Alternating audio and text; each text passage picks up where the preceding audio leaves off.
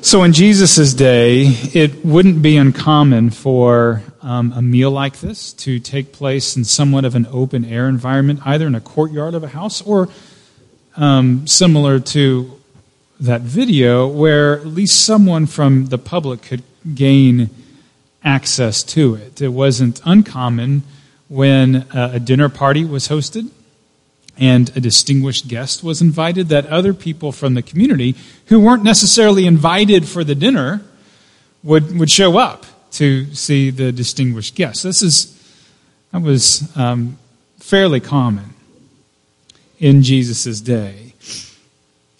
And that's what this woman did. She was known in her community as a sinful woman, the scriptures say, and almost certainly this was a way to introduce her as a prostitute. And this lady, this prostitute, comes to this Pharisee's house for this dinner party. Just imagine this pretty shocking scene. And she goes behind Jesus, who is reclining. They didn't have chairs for sitting around a dining room table like we do. They had little couches, cushions, and you would recline on these cushions while you ate. So Jesus is reclining. This lady sneaks up behind him to where his feet are located, and she starts weeping over his feet. And then she wants to dry his feet. Doesn't have a towel on her, didn't bring the little cloth. So what does she do? She lets down her hair and she dries his feet with her hair. And then she takes out this expensive and very fragrant bottle of perfume and pours it out on his feet and anoints his feet. I mean, just imagine the shocked look on the faces of those gathered around this table. Can you imagine just seeing this unfold at this dinner party? It's as if this lady doesn't even care what other people think as she lavishly shows her love for Jesus. So that's the woman. Now let's think about Simon the Pharisee. What is the degree of his love for Jesus? Love for God, love for others. Well, I think we can assume that he doesn't believe Jesus to be God, because he thinks this scene is all pretty ludicrous. And he says to himself about Jesus, if this man were a prophet, he would know who this woman is who is touching him, and that she is a sinner. So he's pretty unimpressed with Jesus. He probably was open to the idea, maybe he's a prophet before the dinner party, but as the dinner party rolls on, he's like, no, I was wrong about that. Jesus is no prophet. So not very high in his love for God displayed here. And what about love for others? Well, he pretty much scorns this woman, right? She's a sinner. Yes, maybe she's showing her appreciation for Jesus, but that doesn't matter to Simon at all, because at her core, he sees her as a sinner. And this really shows the darkness in Simon's heart, right? Just this darkness, this animosity, hatred even, in his heart. It may be one thing for Simon to say, come on, lady, I'm trying to have a respectable dinner party here, and you come in and, you kind of interrupt, and, you're crying and all this stuff, and, letting down your hair, and that's kind of distracting, and you just can't do that. It'd be one thing if he were to say that. We would maybe give Simon a little pass on it, but he's just kind of angry because she has a sinful past. So, how are these two characters doing in loving God, loving others? Well, we give the lady maybe an A, at least as we see her display of love for God. And Simon, he kind of fails on both accounts, right? A big F. Loving God, loving others. And so the question today is, what leads her to show such great love for God? At least God, maybe others. And what leads Simon to show such little love for God and others? In other words, what is the secret to their heart? What's the secret to our heart? What's the secret to your heart? I think this story shows us three things about the secret of your heart. The secret of your heart is knowing these three things: the nature of your sin, the depth of your sin, and then the third thing, the forgiveness of your sin. And we're going to look through those things. It's going to serve as our outline for the message today, looking at those three things. So let's talk about the first one, the nature of sin. Because I think for a lot of people, sin is something they feel they have a handle on. Like they got it under control. Maybe sinning here or there, but hey, I got this under control. Now think about Simon the Pharisee. Was he aware of sin in his life? And, quite honestly, probably yes. Probably Simon the Pharisee did not think that he was a perfect human being living perfectly and sinlessly, because he knew his Old Testament very well. If he was a Pharisee, which he was, he knew his Old Testament very well. And the Old Testament is just loaded with scriptures on the dangers of sin and the warnings against sin and all these religious rites for the forgiveness of sin, and how it's just clear that everyone has got the sin problem in the Old Testament. So Simon probably is thinking, yeah, I'm a sinner, but, I'm not a sinner like she is. I've got it under control. And if Jesus were a prophet, he would know who the real sinner is in the room. It's not me. It's probably not my other guest. It's this woman right here. See, I'm not really a sinner. She is. So according to Simon, there's two types of sinners. There's the type like him that has things under control. They try real hard. They keep sin maybe to a minimum. And then there's the real sinners like her, who apparently don't try really hard at all and who commit some pretty carnal acts. So then Jesus tells this parable, and this is the center of this Luke chapter 7 story, this parable that Jesus tells in verses 41 and 42. Two people owed money, Jesus says. One owed around $5,000 would be the equivalent today. And the other owes around $50,000. And neither of them have the money to pay back the loan, or what they owe, the debt. And so the lender forgave both of their debts. Now, which one of the two people will love that money lender more? So Jesus tells this parable to Simon. It's the heart of the story. What was Jesus meaning by that parable? Well, I really don't think Jesus is saying, Simon, obviously both you and I know you're the $5,000 guy. I mean, you don't really have that much to be forgiven. We both know that, Simon. It's all right. I get it. But her life is a real mess, and that's why she's going through all this trouble to show her love for me. Just cut her a little slack, will you, Simon? That's probably not what Jesus is meaning in this parable to Simon. But I don't think Jesus' point either is that Simon's got it all backwards and that he's the $50,000 guy and that she's the $5,000 person. And why do I think that's probably not it either? Well, if you look at verse 47, Jesus says, her many sins have been forgiven. Her many sins.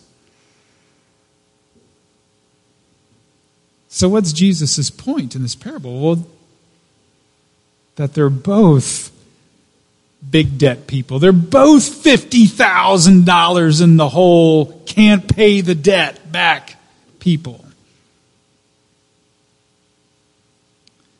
So there's this truth about sin that Jesus is pointing out. Unless we believe it, we too will deceive ourselves into thinking that we are small debt people. And this truth is this, that sin is more than breaking the rules. And that's kind of how Simon, I think, is treating sin. It's about breaking the rules, and clearly I've broken many fewer rules than this lady. And what Jesus is pointing out is this. If you think your sins aren't that great, that shows a real lack of imagination on your part. Jesus said pretty shocking things. Like in Matthew chapter 5, Jesus talks about sin, and he says, "You've heard it said, you shall not murder." Okay, that's probably a good thing to avoid, right? "And anyone who murders will be subject to judgment." And then Jesus goes on to say, "But I tell you that anyone who is angry with a brother or sister will be subject to judgment." Wow. Let me ask you, have you ever been angry with someone? And I'm not talking about kind of righteous anger, but just angry with someone because, I don't know, they're making your day more difficult than it needs to be. You can't just make a rule out of that. Don't be angry and say, okay, well, I'll just follow that rule, right? You can't, there's a rule, don't be angry. You think anyone's going to be able to follow that rule? I'm just going to grip my teeth and follow that rule? No. Why? Because anger is just something that happens in our heart. Because sin is more than just breaking the rule. Sin is a condition. Sin is this disfiguring of who we're meant to be. It's this corruption of my human condition. Sin is something that is just in my heart. It's not just breaking the rules. It's not just what you do or don't do. It infects us, our character, our heart, and disfigures it. So I need to know the nature of sin in order to have this loving heart, but I need to know more than that. I need to know the depth of my sin. I need to know the nature of sin, but then just how deep it really runs. I need to know the depth of my sin as well. There's a moment in Paul's letter to the Romans, Romans chapter 7. This is Paul. Paul, who once persecuted Christians back in the day when he wasn't a Christian himself, before he knew Christ. But he's writing this letter to the Romans, and he's a leader of the church now. He's done many great things for building up the church, for leading others to Christ. And this is what Paul writes about himself in Romans chapter 7. "Wretched man that I am, who will set me free from the body of this death?" And by this death, what he means is sin and sin's effects. "Wretched man that I am," Paul is saying of himself. This is Christian Paul, not persecutor Paul, talking right now. "Wretched man that I am." And I don't think the typical person today thinks that sin just runs that deep in them where they would say, "Oh, wretched of a person that I am." People don't mind thinking, I sin every once in a while, but I got it under control. It's not that bad. And what people will often do is they'll say, you know what I'll do? I'll just double up on my obedience. I've kind of been messing up, so I'm going to double up on my obedience, and that will kind of bring me up to this acceptable level. Well, sin is more than breaking the rules, and so there's another truth that goes along with that we have to know, and it's this. Holiness is more than keeping the rules. One way I can think I can control my sin problem is just amping up my obedience. And the Pharisee might have thought about it in that way to some degree. If I can keep following enough rules, then I don't have to see myself as a sinner like this woman. If I do enough good things, it kind of brings things in a good balance in my life. So that's one thing, one lie that we can believe in order to deceive ourselves about the depths of sin. We think that holiness, I can just do some good things to make me holy, and that's not the truth. And here's another thing that we have to watch out for. Don't use comparison as a sin perception program, as a way to manage how we see sin in our life. See, another way people can control their sin problem is by comparing themselves with someone else that they think is a worse sinner than them, just like the Pharisee was doing in this passage. And we can do it in a couple of ways. One, we can pick out a sin that we think is just really vulgar and say, well, at least I'm not doing that, right? At least I'm not cheating on my spouse. At least I'm not doing that. Or maybe you are cheating on your spouse and you just come up with one even worse. Well, at least I'm not committing, violent crime. See, isn't it true? We can always find someone that's doing something worse than we are and compare ourselves with them and manage how we see the depth of our sin. So that's one way we can do. Just pick out a vulgar act, find someone that's doing it, you're not doing it, and okay, I feel a little better about myself. Another thing that we can do is find someone who's doing what we're doing, just doing more of it, and saying, well, at least I'm not like that guy. I lose my temper every once in a while. I know I have that problem, kind of blow up at people every once in a while, but at least I'm not like, Tom there at the office, because he's just always losing it. Look at him. I'm not that bad. Or you're driving 80 down the freeway and someone flies by you going like 90 or 95 and you're like, you maniac, come on. And you feel pretty good about yourself. Look at what a safe, considerate driver I am. I'm not going 95 down the freeway. It's only 80. We can do that with our sin, right? At least I'm not a psychopath. I got it under control. Good job, good job. So have you thought about the depth of your sin? And listen, by this, I don't mean thinking yourself to be a horrible person. That's exactly what the Pharisee would have wanted this woman to do. Think of herself as a horrible person and shape up. That's the last thing Jesus would have wanted this woman to think about herself, right? Jesus doesn't want us to think, oh, I'm just a horrible person. Thinking about the depth of your sin means you recognize that there is a debt that you cannot repay. And the debt must be repaid. It's not like just a few dollars, you're out to lunch with a friend, you forget your wallet, and you tell your friend, I'm so sorry, I will pay you back. And she's like, no, it's just a few dollars. It's not like that. The debt is so big, it has to be repaid. That's recognizing the depth of your sin.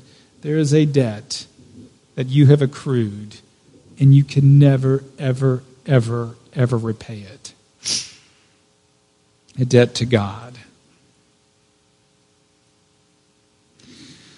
So in order to have a change chart, you have to know the nature of sin. You have to know the depth of your sin. But in order to have this change chart, a third thing you need, and that is you have to know the forgiveness of your sin, right?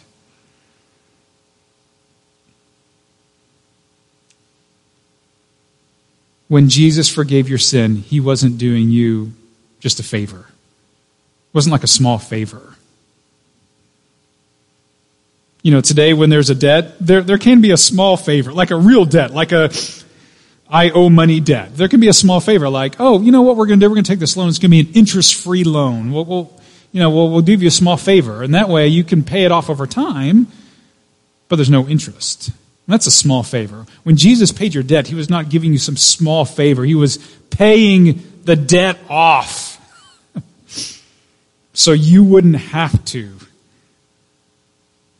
And Jesus wasn't just fixing some problem, like, you have this irritating sin problem in your life, and, Jesus doesn't want you to worry about it.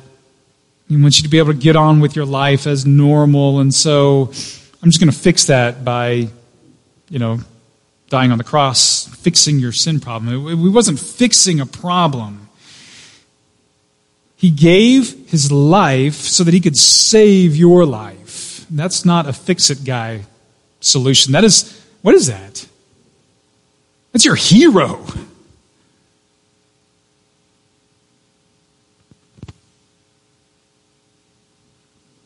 Have you ever felt like this woman?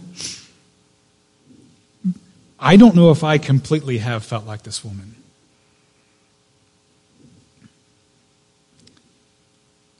And I think that's a problem. Like if I were at this party and Jesus were there and there were other guests,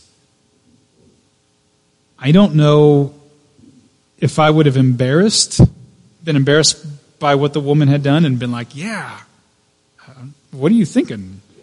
It's like a party we're at. Or if she weren't there and it was just me and Jesus and a few other guests, I don't know if I would have done what she did. And I think there's a problem there. If you were there at that party, would you have been embarrassed? Or would you have been like, oh my gosh, Jesus? Would you have given that same display of affection? And I don't think we should just say, oh, she must have been kind of a emotional woman, you know. I don't think that's our explanation of the story. She's just kind of, one of the Hallmark movie people, cry really easily and just emotional person. I don't, that's not the explanation. Because Jesus doesn't stop this woman. Jesus doesn't say, that's a little too much. Like, you don't need to kiss my feet. He doesn't stop her at all. Why? Because her demonstration of her love is completely appropriate. It's completely justifiable. So I was thinking, I don't know if I can put myself, I don't know if I felt like this woman, how do we get into her frame of mind? And the only thing I could think of, it was like that dream that you have every once in a while where there's just enormous loss in your dream. Have you ever had one of those dreams? Either you do some things that you really regret and you're like, oh my gosh, I'm going to jail or something like that, That's it. I'm going to prison. Or even worse, not being too graphic, but it's like the bomb goes off in the house and you realize my kids were in there. One of those just nightmare dreams. But then you wake up and you're like, oh my gosh, it was just a dream. It seemed kind of real, but then you wake up and you're like, it was just a dream. Have you ever had one of those dreams where you wake up and you're like, oh my gosh. And the relief, it's real. It's not like, it's just a dream. You're like, oh my gosh. I thought I had lost it all, but I was saved. That's the closest I can get. But we need to get there somehow. We need to get to where this what the woman was thinking, that she almost lost it all. But then Jesus comes in and saves the day and is her hero and gives everything to her. Many of you know the Mercy Me song, Flawless. That great line. Then like a hero who takes a stage, when we're sitting on the edge of our seat saying, it's too late, it's too late. And then the hero comes in.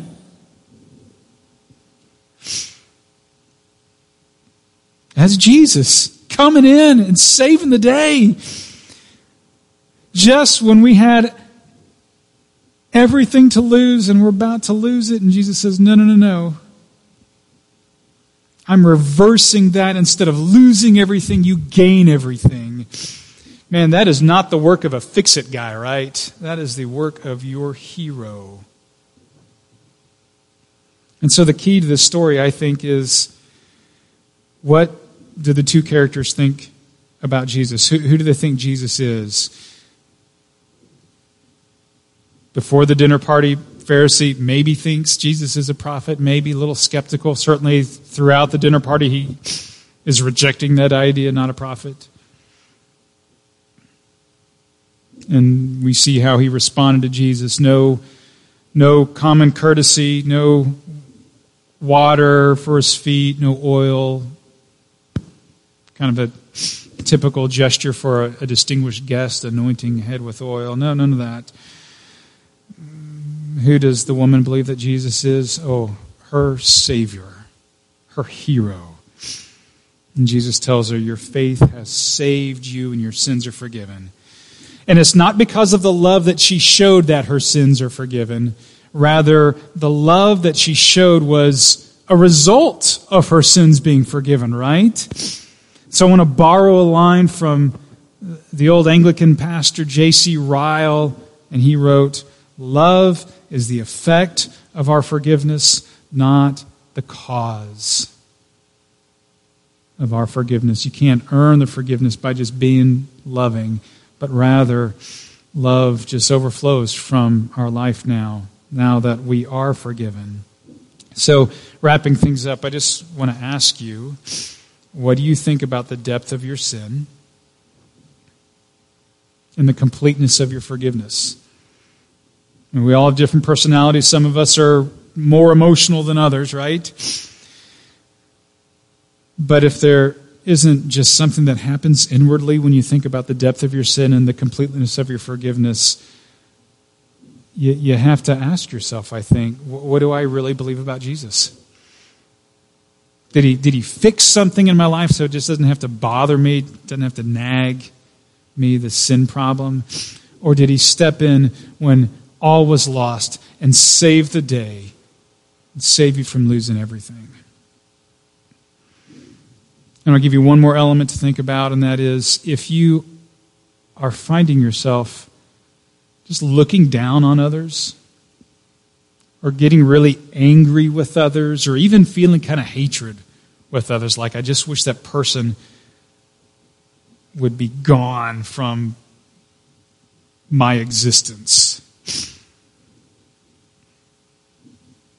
Or even doing that to strangers, right? I don't even know you, but I just wish you were gone. If you're feeling that way, something really important is off somehow, right? Because this woman, and Simon is that way in this story, not the sinful woman. She can't be like that because she knows what she's done and how she's been forgiven by Jesus. And when you know the forgiveness of your sin, you can have this inner joy and peace and contentment that just kind of overflows into your relationships. At least it becomes a barrier for just this deep pattern of getting angry and upset with other people. So do you see how awareness of your sin, awareness of your forgiveness, this is the secret to a heart that is loving, that can love God and love others. So as we move into communion, about to have communion together, I want to just give us a moment, a prayer moment, to think deeply about sin, your sin, and confess that sin. I think intentional faith means that we daily are confessing our sins to God and acknowledging just our brokenness and how Jesus saves us by forgiving our sins. So you pray with me. I'm going to give us just a moment to be silent before God and confess our sins to Him and be assured of our forgiveness. And then I'll pray us out. Let's pray. Father, we love you. We thank you for how you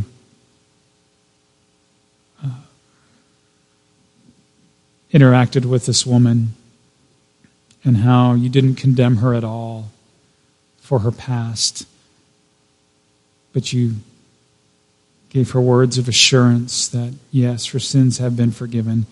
Lord, will you hear us now? As we're just like her, we have this debt that we cannot repay. And so we want to come before you and tell you that, and just own up to it and confess our sins to you. Will you hear us now as we confess?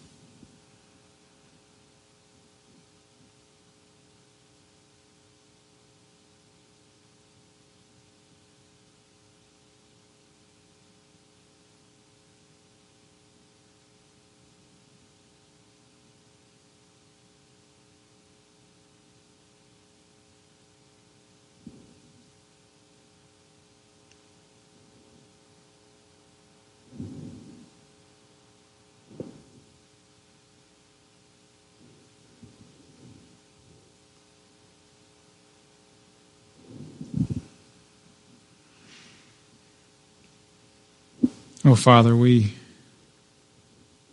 confess that we have sinned you in word and in thought and in deed. And we have sinned against you by what we have done and by what we have left undone. And we have sinned against you when we think that our sin is just something we can manage on our own. Maybe one of the things we need to repent from is just our self-righteousness this morning, thinking we can do enough good to make things right.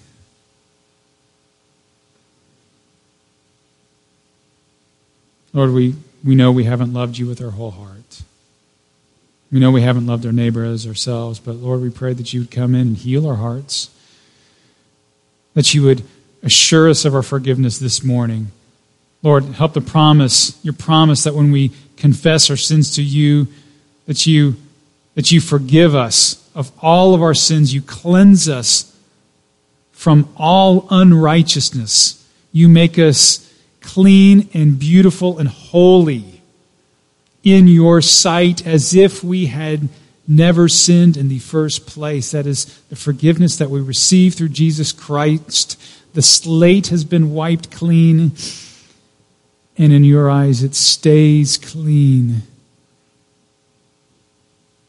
Lord, give us the joy of salvation. Restore that to us this morning so that we can go out and we can be loving and we can point others to your grace and your love, so that we can walk in your ways, so that we can be delighted in your will for us and sharing the gospel of Jesus Christ, and so that we can live our lives not for our own glory but for your glory, Lord. Thank you for your grace and mercy. In Jesus' name, amen.